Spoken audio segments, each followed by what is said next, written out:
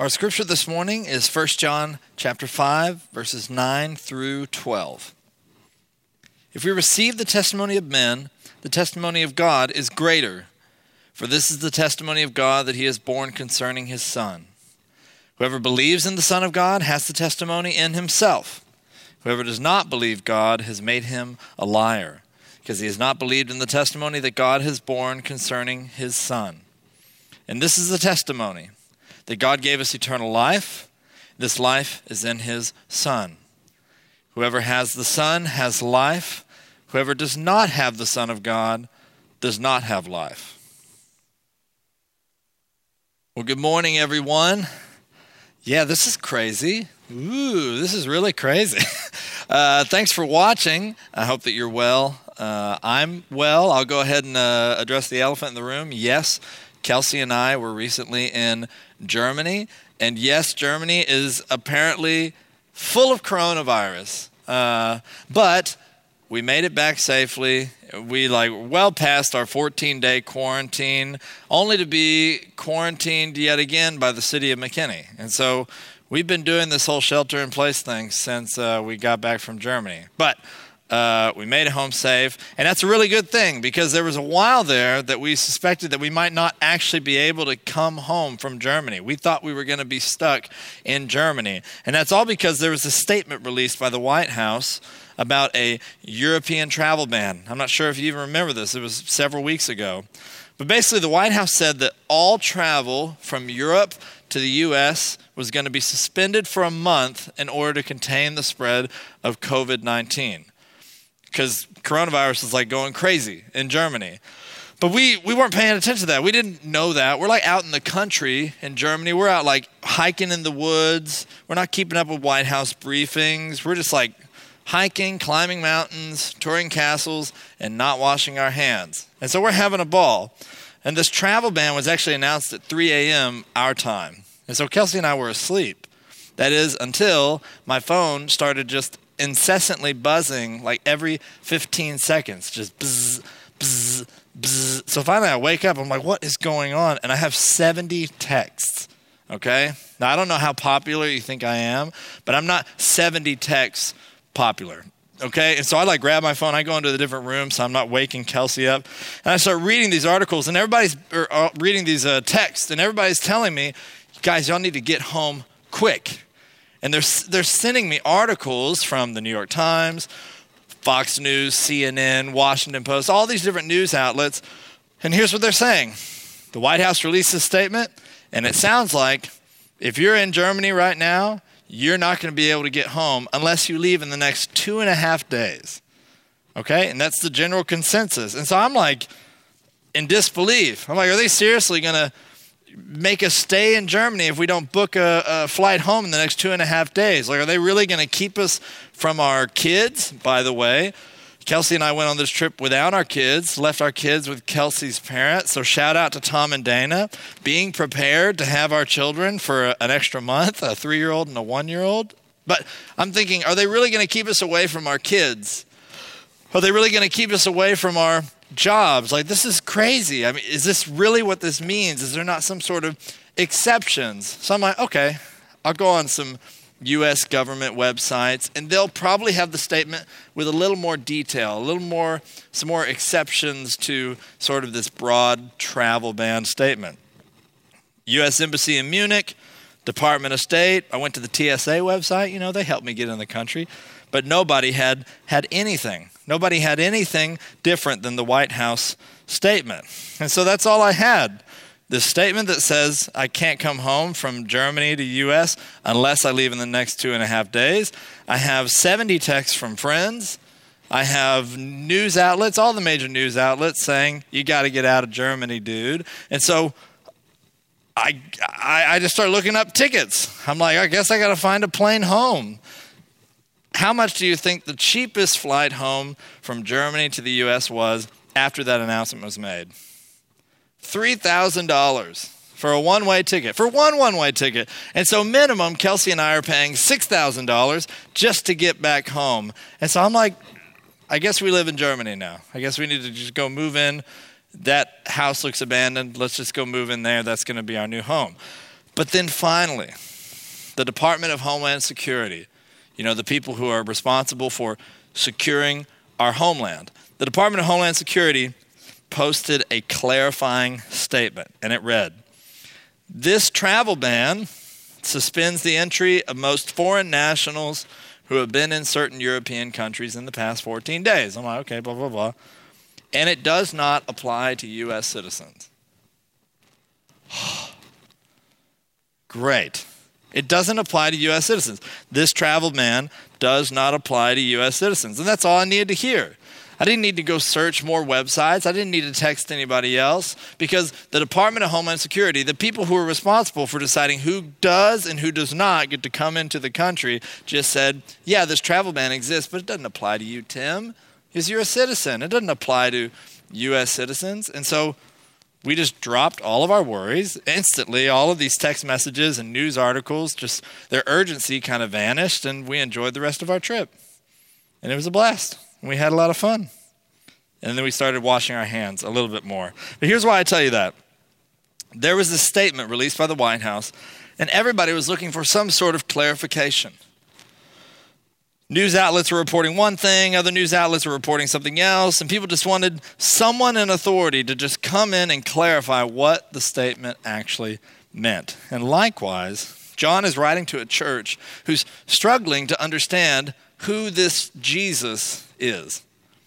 Because John and the apostles, they've all come in and they've said, he's the Son of God. But yet they've had these false teachers also come in, and they're these antichrists coming in and sharing a different testimony. And so they're looking for something definitive. They're looking for something authoritative. The church is saying, who is this Jesus? What does this all mean? And so John's going to share the testimony of the highest authority, God himself. He's going to clarify what God himself has said regarding Jesus. Because what God has to say, it trumps anything anyone else has to say. As soon as God says something about this is who Jesus is, well, who else do you ask? He's the highest authority. He's the one that makes the definitive call.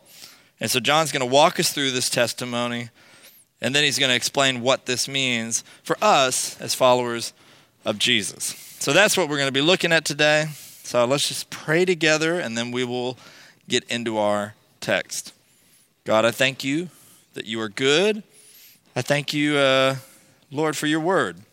I thank you for how your word teaches us, sanctifies us, anchors us to the true and right testimony concerning your Son. I pray now as I preach, Lord, that would be what I preach, the true testimony.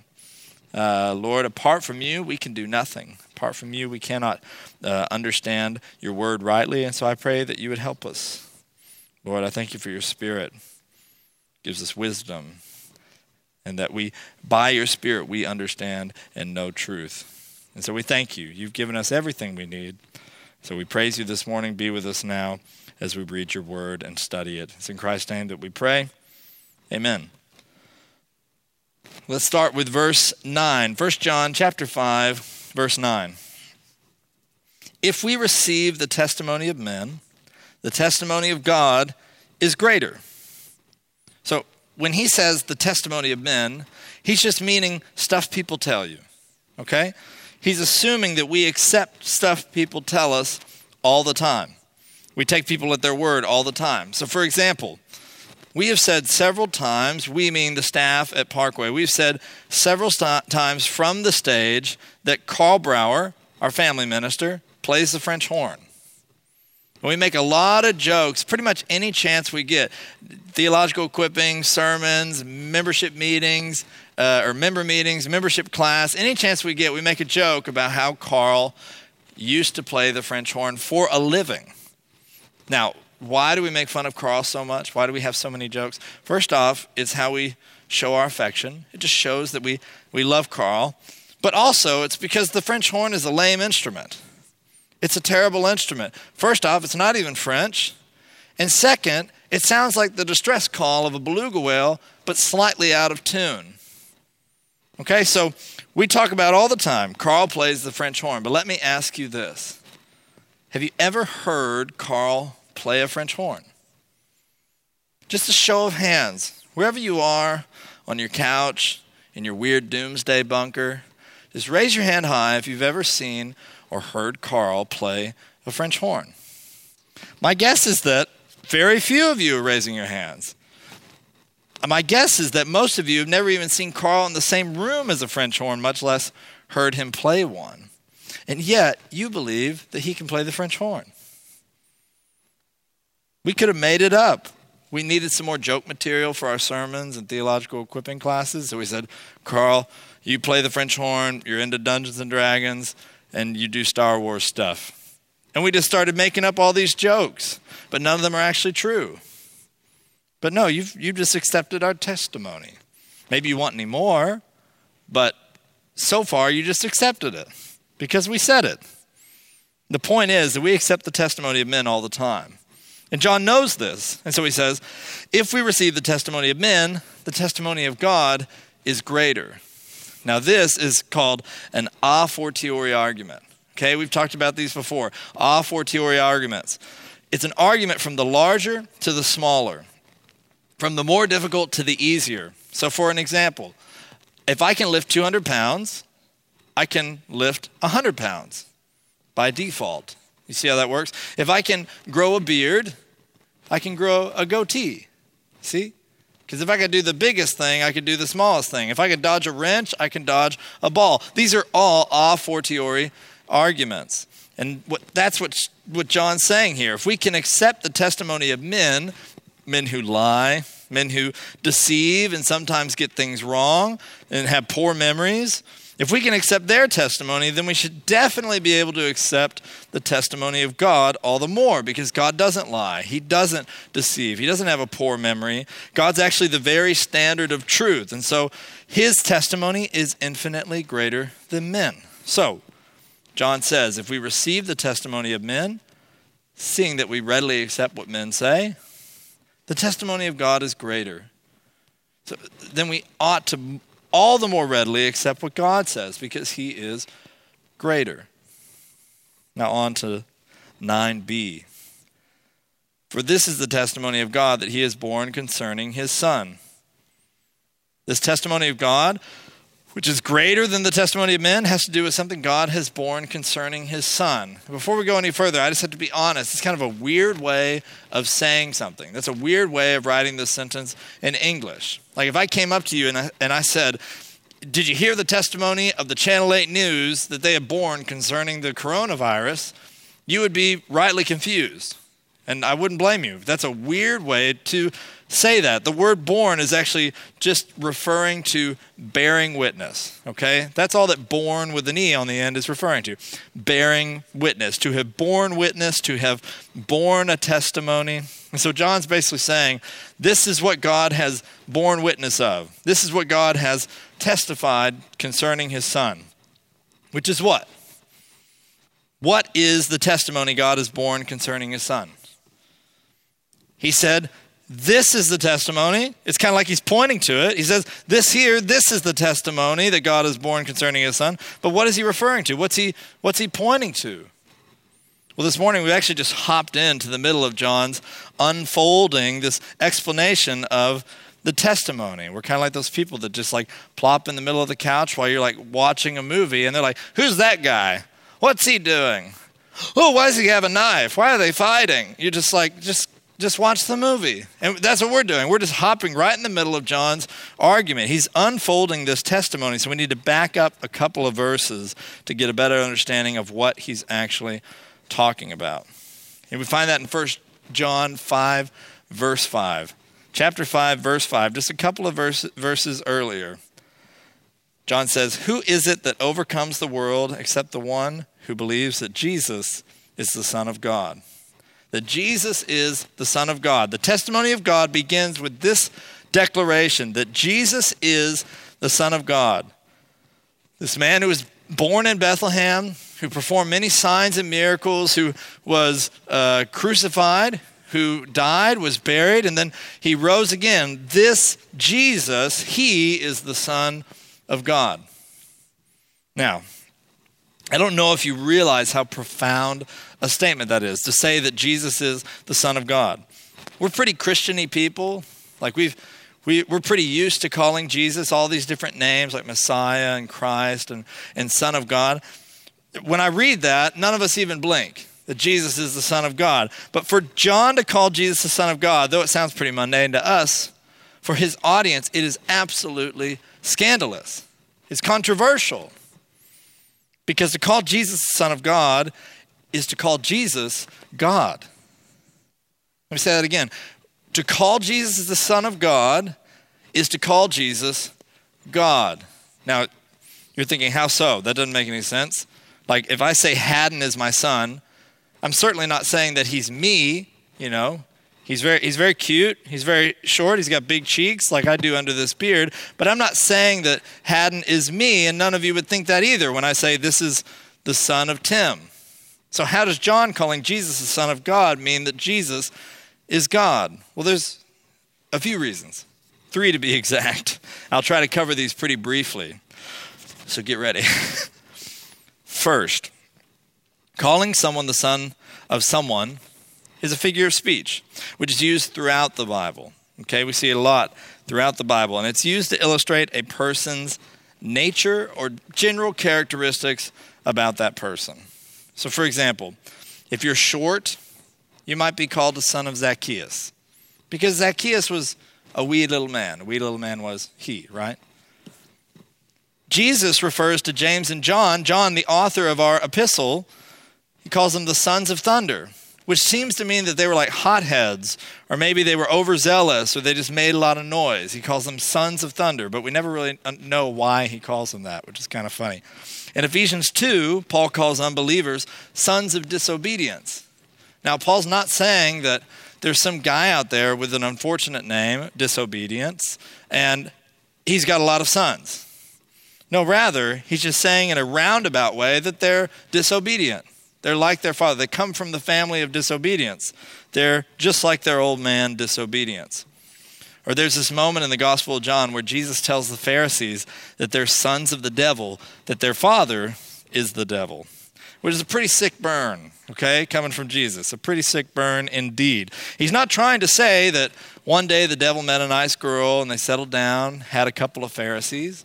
You know, he's not saying that the devil's a dad. The devil doesn't wear New Balances with jeans. No, rather, he's just saying that they're acting like the devil. He's saying that as they oppose him, they're functioning in the role of the devil. They're doing the work of the devil. And so part of what's going on when Jesus is called the Son of God is John's illustrating something about the nature of Jesus. This is important. Though in the case of the Pharisees, Jesus is saying that they are like the devil, what John is saying is not that Jesus is like God. John's actually trying to communicate that Jesus is God. Which brings us to the second thing this title conveys, is that Jesus is the Messiah, the Christ. So by the time of John's writing, there's this understanding given throughout the Old Testament that there was going to be this person who would come from the family of David, who would offer himself as a sacrifice for the forgiveness of the sins of God's people. And this person has a ton of names. The servant of the Lord, the Messiah, the righteous branch of David. There's all these names given to this person. But he would take upon himself the sins and the transgressions of all the people, and God would actually accept this as a worthy sacrifice. As this man laid down his life, God would say, yep, that works, and would forgive all of God's people. And then this man would be called God with us. That would be his name, God with us. And his throne or his kingdom would be established and would be eternal. It would be everlasting. It would never come to an end. And so all the stuff that's written about the Messiah, it seems to point to somebody incredibly unique. Someone who's a man and yet somehow is God with us. Which then brings us finally to a third thing that calling Jesus the Son of God conveys, is that he is the second person of the Trinity. God eternally exists as one God, three persons, God the Father, God the Son, God the Spirit. And to call Jesus the Son of God is to affirm that Jesus is the second person of the Trinity. He's fully God. He's the same substance as the Father, eternally existing, equal with the Spirit and the Father, and yet John went fishing with him. He's fully man. So as John writes in his gospel, the Word who was with God from the beginning, the Word became flesh and dwelt among us. When you consider all of this, it's no wonder that calling someone the Son of God would be extremely scandalous, would be extremely controversial.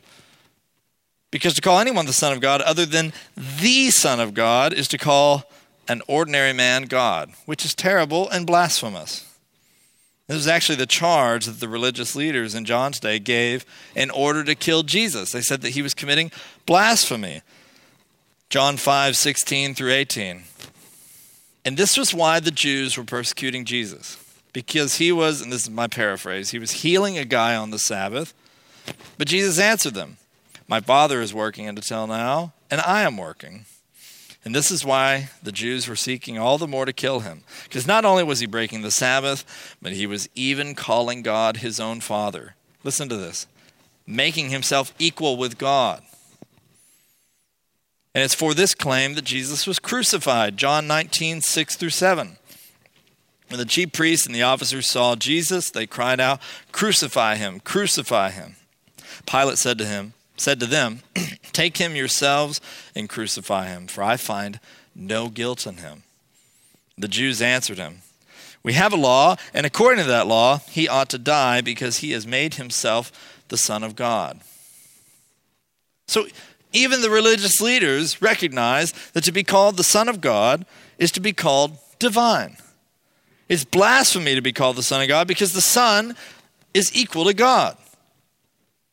So having said all of that, this testimony that John is unfolding for us this morning begins with the belief that Jesus is the Son of God, which means that Jesus is fully God and fully man, and that he died for our sins, being the only one worthy and able to do such a thing. It's like we just sang. We stood beneath a debt we could never afford. Only Jesus can afford that debt. And only Jesus could apply his payment to sinners like you and me. So John says, "For this is the definitive testimony of God that he has borne concerning his Son." That was a lot, okay? But stay with me. I promise these next few verses won't take as long now that we've defined all of our terms. So let's go to verse 10. "Whoever believes in the Son of God has the testimony in himself. Whoever does not believe God has made him a liar, because he has not believed in the testimony that God has borne concerning his Son." So let's start with 10a. Whoever believes in the Son of God has the testimony in himself. Now, what does it mean to believe in the Son of God? I heard a lady say recently, "I don't believe in national borders." I was like, well, I can assure you they exist. But that's not what she meant. What she meant was, I don't think national borders are necessary, which is a different topic for a different day. But John's not talking about people who believe the Son exists. Of course, everyone believes that national borders exist. And sure, you can believe that the Son of God exists. But he's not talking about that. He's talking about those who believe that the Son of God is necessary for their salvation. That Jesus is the only one who can pay for their debt of sin.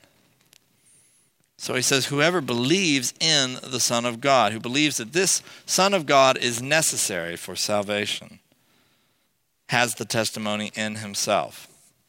Now, what does that mean? What does it mean to have the testimony in yourself? Now, I have to tell you about this weird dream that I have, okay? And it was one of those times where you have a dream, but you don't remember it until like days later, okay? So I had this dream last week, no joke, where I was preaching this text. And except we're in a different room, none of that matters. I argued that this is what John was meaning here when he says the testimony is in himself, in the person who believes in the Son of God. That in the early church, everyone would eat a fortune cookie, okay?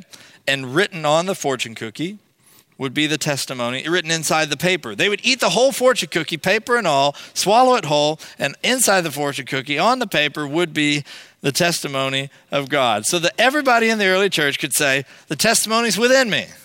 It's in me. And that's how I know I'm a Christian. The testimony's within me. So there you go. That's probably what this means. With that being said, let's just go ahead and move on. I'm just kidding. Though that's not all what John's saying. They did not have fortune cookies back then. They don't even have those in China.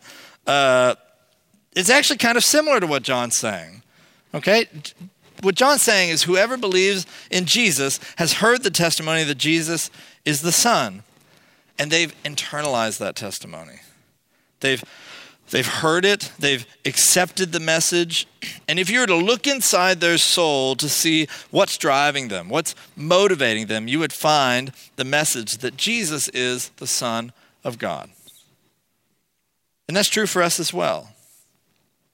When you're feeling condemned, you have this testimony within you that Jesus is the Son of God who died for your sins. That testimony, it drives you, it combats your condemnation. When you encounter false teachers, you have this testimony within you that Jesus is the Son of God and there's no reconciliation to God but through him. When you wonder whether or not you should love your fellow believer who's going through a hard time, well, guess what? You have this testimony within you that Jesus is the Son of God who supplied your need when you had nothing to offer God, when you were in desperate need of life and hope and redemption. The Son of God supplied all that you needed.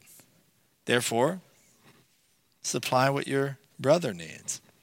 When you feel like you don't love God like a good Christian should, you have this testimony within you that Jesus is the Son of God and he loves God perfectly on your behalf. So you see, this testimony is like this daily bread. We need it every hour. We need it in all seasons, and it brings us to the same place every time. Belief in the Son. Belief in the Son. That in Jesus our faith is established. I think that's what he means by the testimony is in whoever believes in the Son. Now, also remember, John's writing this letter to a church where the apostles preached this testimony.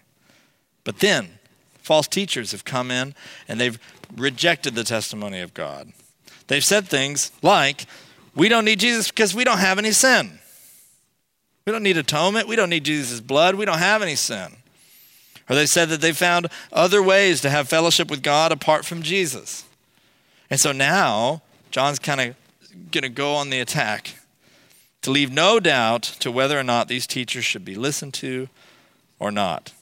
He says, whoever believes in the Son of God has the testimony in himself. Whoever does not believe God has made him a liar because he has not believed in the testimony that God has borne concerning his Son. So John comes out swinging. Whoever denies this testimony calls God a liar. And he's right, by the way.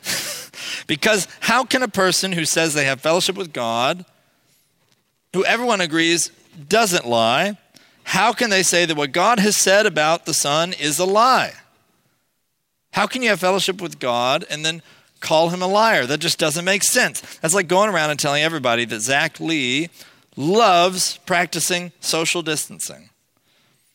If you don't know Zach, he's an extrovert through and through. He's not hanging around with people for several months, I think would be Zach's worst nightmare. Okay? Maybe flying in a plane without seeing people for several months. That'd probably be the ultimate Zach Lee nightmare. But imagine there are people going around saying that Zach loves social distancing. He loves all the shelter-in-place stuff that we've got going on. And so he's so happy to finally be locked into his house where he doesn't have to go talk to people, doesn't have to see people or spend any time with people because, he hates that. And he loves, especially, how these shelter-in-place rules, they have these dates that they're going to end, but then those dates just keep getting moved back. So he never knows when things are going to get back to normal. That is Zach's favorite. He loves that. If you know Zach, then you know that that's an obvious lie. If you ask Zach, he'll be the first to tell you that that is absolutely untrue. Because he hates all these rules. He hates social distancing. And Zach's the type of person, if he didn't talk with another human being, I don't know what happens. Like the universe explodes. So then, whoever would go around saying that Zach loves these rules, they're actually making Zach out to be a liar. Because Zach would tell you that he hates them.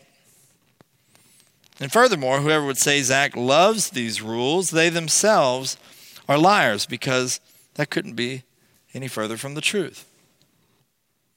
John is saying that these false teachers that reject that Jesus is the Son of God and our only hope of redemption are liars. And they call God a liar because they deny the testimony of God and they deny what God has testified. Let's keep going to verse 11. He says, and this is the testimony. So here it is. This is the big moment, okay, the big reveal. It began with Jesus being the Son of God, our only hope of salvation. And now John says the testimony is that God gave us eternal life, and this life is in his Son. Whoever has the Son has life. Whoever does not have the Son of God does not have life. Now, usually we spend a lot of time having to explain what John means because he speaks in all of these crazy, these flowery, roundabout ways. But this is pretty clear, okay? God gave us eternal life. Notice it's something that God gives. It's not something we've earned from him. God gave us eternal life, and this life is given exclusively in his Son. And I say exclusively because John says that right there. Whoever has the Son has life. Whoever does not have the Son of God does not have life. Okay, so if you want the life, you got to have the Son. John says the same thing in his gospel, John 3:36. Whoever believes in the Son has eternal life. Whoever does not obey the Son shall not see life, but the wrath of God remains on him. So how can one have eternal life? Life which is unending, not only in quantity of years, but also quality of years. How can one have eternal life? Well, through belief in the Son. Apart from the Son, the wrath of God remains. The testimony of God is that Jesus is the Son of God and that Jesus is the only way. And so, whoever has the Son has life. Whoever does not have the Son of God does not have life. The Son is where life is found, and there's no alternative. While Kelsey and I were in Germany, we toured a bunch of old historical places, which was great. And we toured this one castle, and the king who designed the castle had all of these secret tunnels and passageways throughout the castle. And so you'd walk into a room, and you'd think that the door you came into was the only way into the room. But no, there'd be this panel over here that would move, or this painting over here would slide over to reveal a hidden door.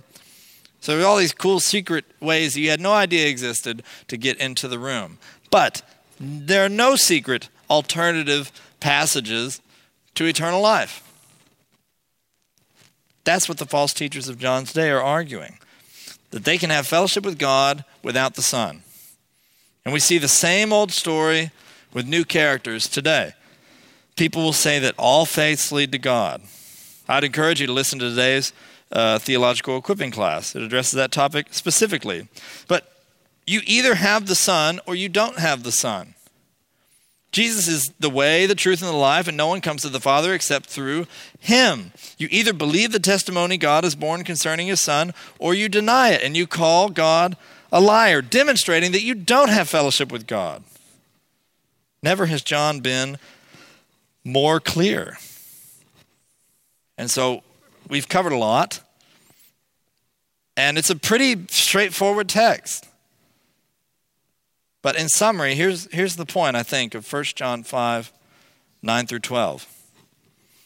God's testimony is that Jesus is the Son of God, and in him, and him alone, do we have forgiveness, fellowship with God, and life.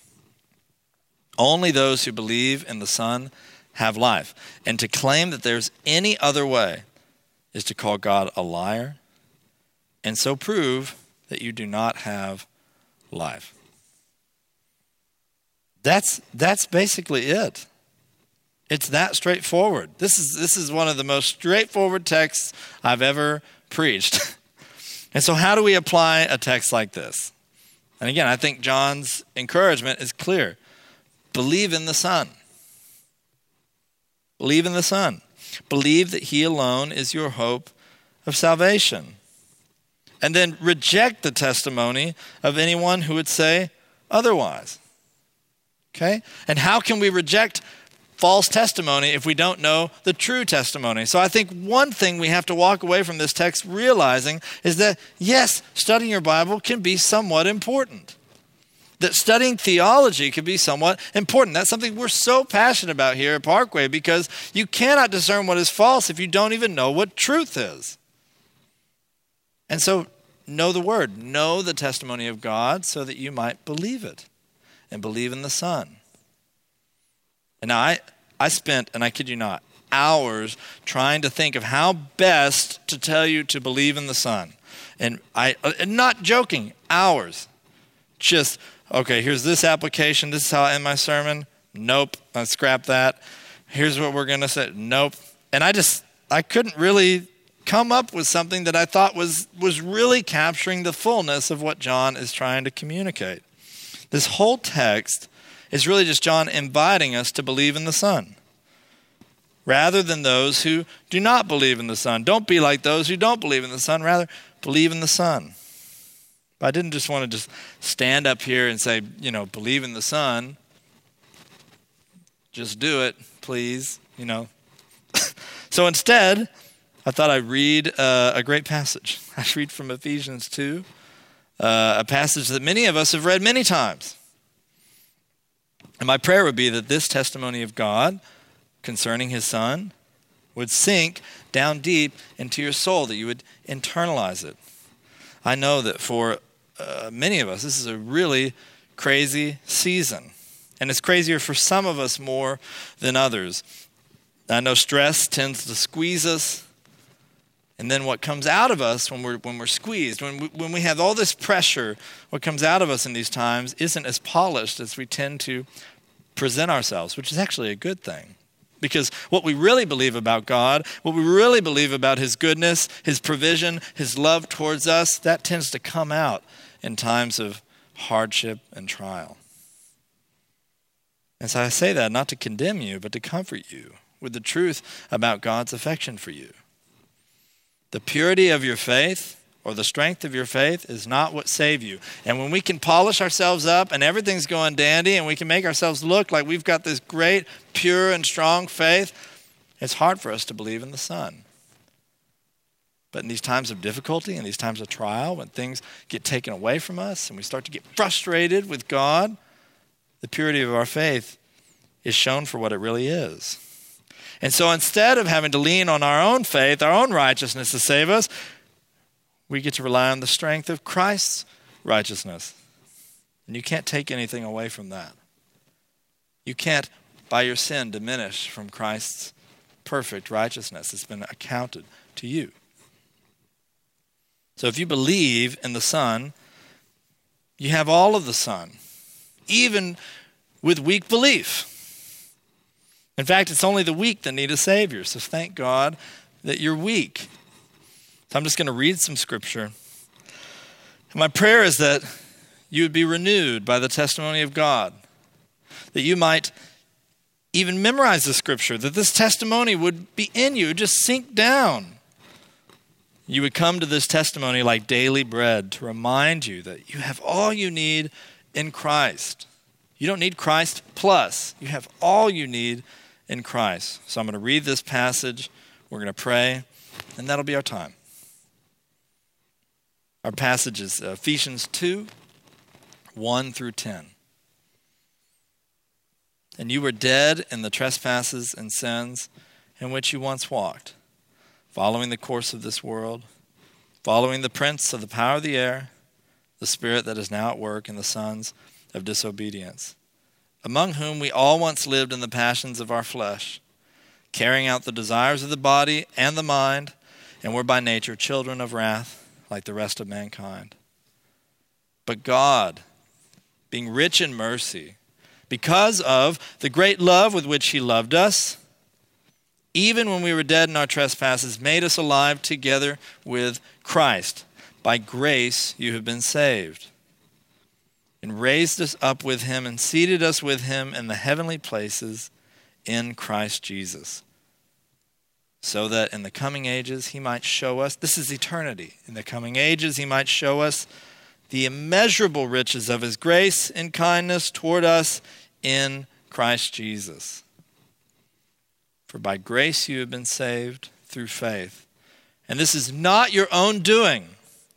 It's the gift of God, not a result of works, so that no one may boast. And I'll add, you can't take away from it. It's a perfect gift from God that you can do nothing to harm. Not a result of works, so that no one may boast. For we are his workmanship, created in Christ Jesus for good works, which God prepared beforehand that we should walk in them. God, I thank you for your grace. Lord, we confess that we need you. We confess that we have weak faith. We confess that we're legalists. We're just these struggling, broken legalists who so often we think of our salvation with an asterisk. And we're the ones responsible for fixing that asterisk. We think of ourselves as, yes, I believe in the Son, but I don't believe as much as I should. Or, I believe in the Son, but I don't act like it. I pray, God, that you would encourage us this morning, that we would embrace the testimony of God concerning the Son. We need you. We confess that we need you to do this. We confess that we need you for all good things. And we thank you that you give good things to your children. We thank you that you are a good and gracious and merciful God, that you sent your Son to die a death he did not deserve, but he took the curse upon himself, and in him we're redeemed for every past sin, present sin, and future sin. Your grace is abundant. I pray, Lord, that would sink down deep into our souls, and that it would pour out in praise and love for one another and good works which you prepared beforehand so that we should walk in them. We thank you. Thank you for this time just to study your word. Pray that you would be with us this week. Lord, we bless you, we thank you, and we glorify you. It's in Christ's name that we even know you. It's in Christ's name that we can even pray. Amen.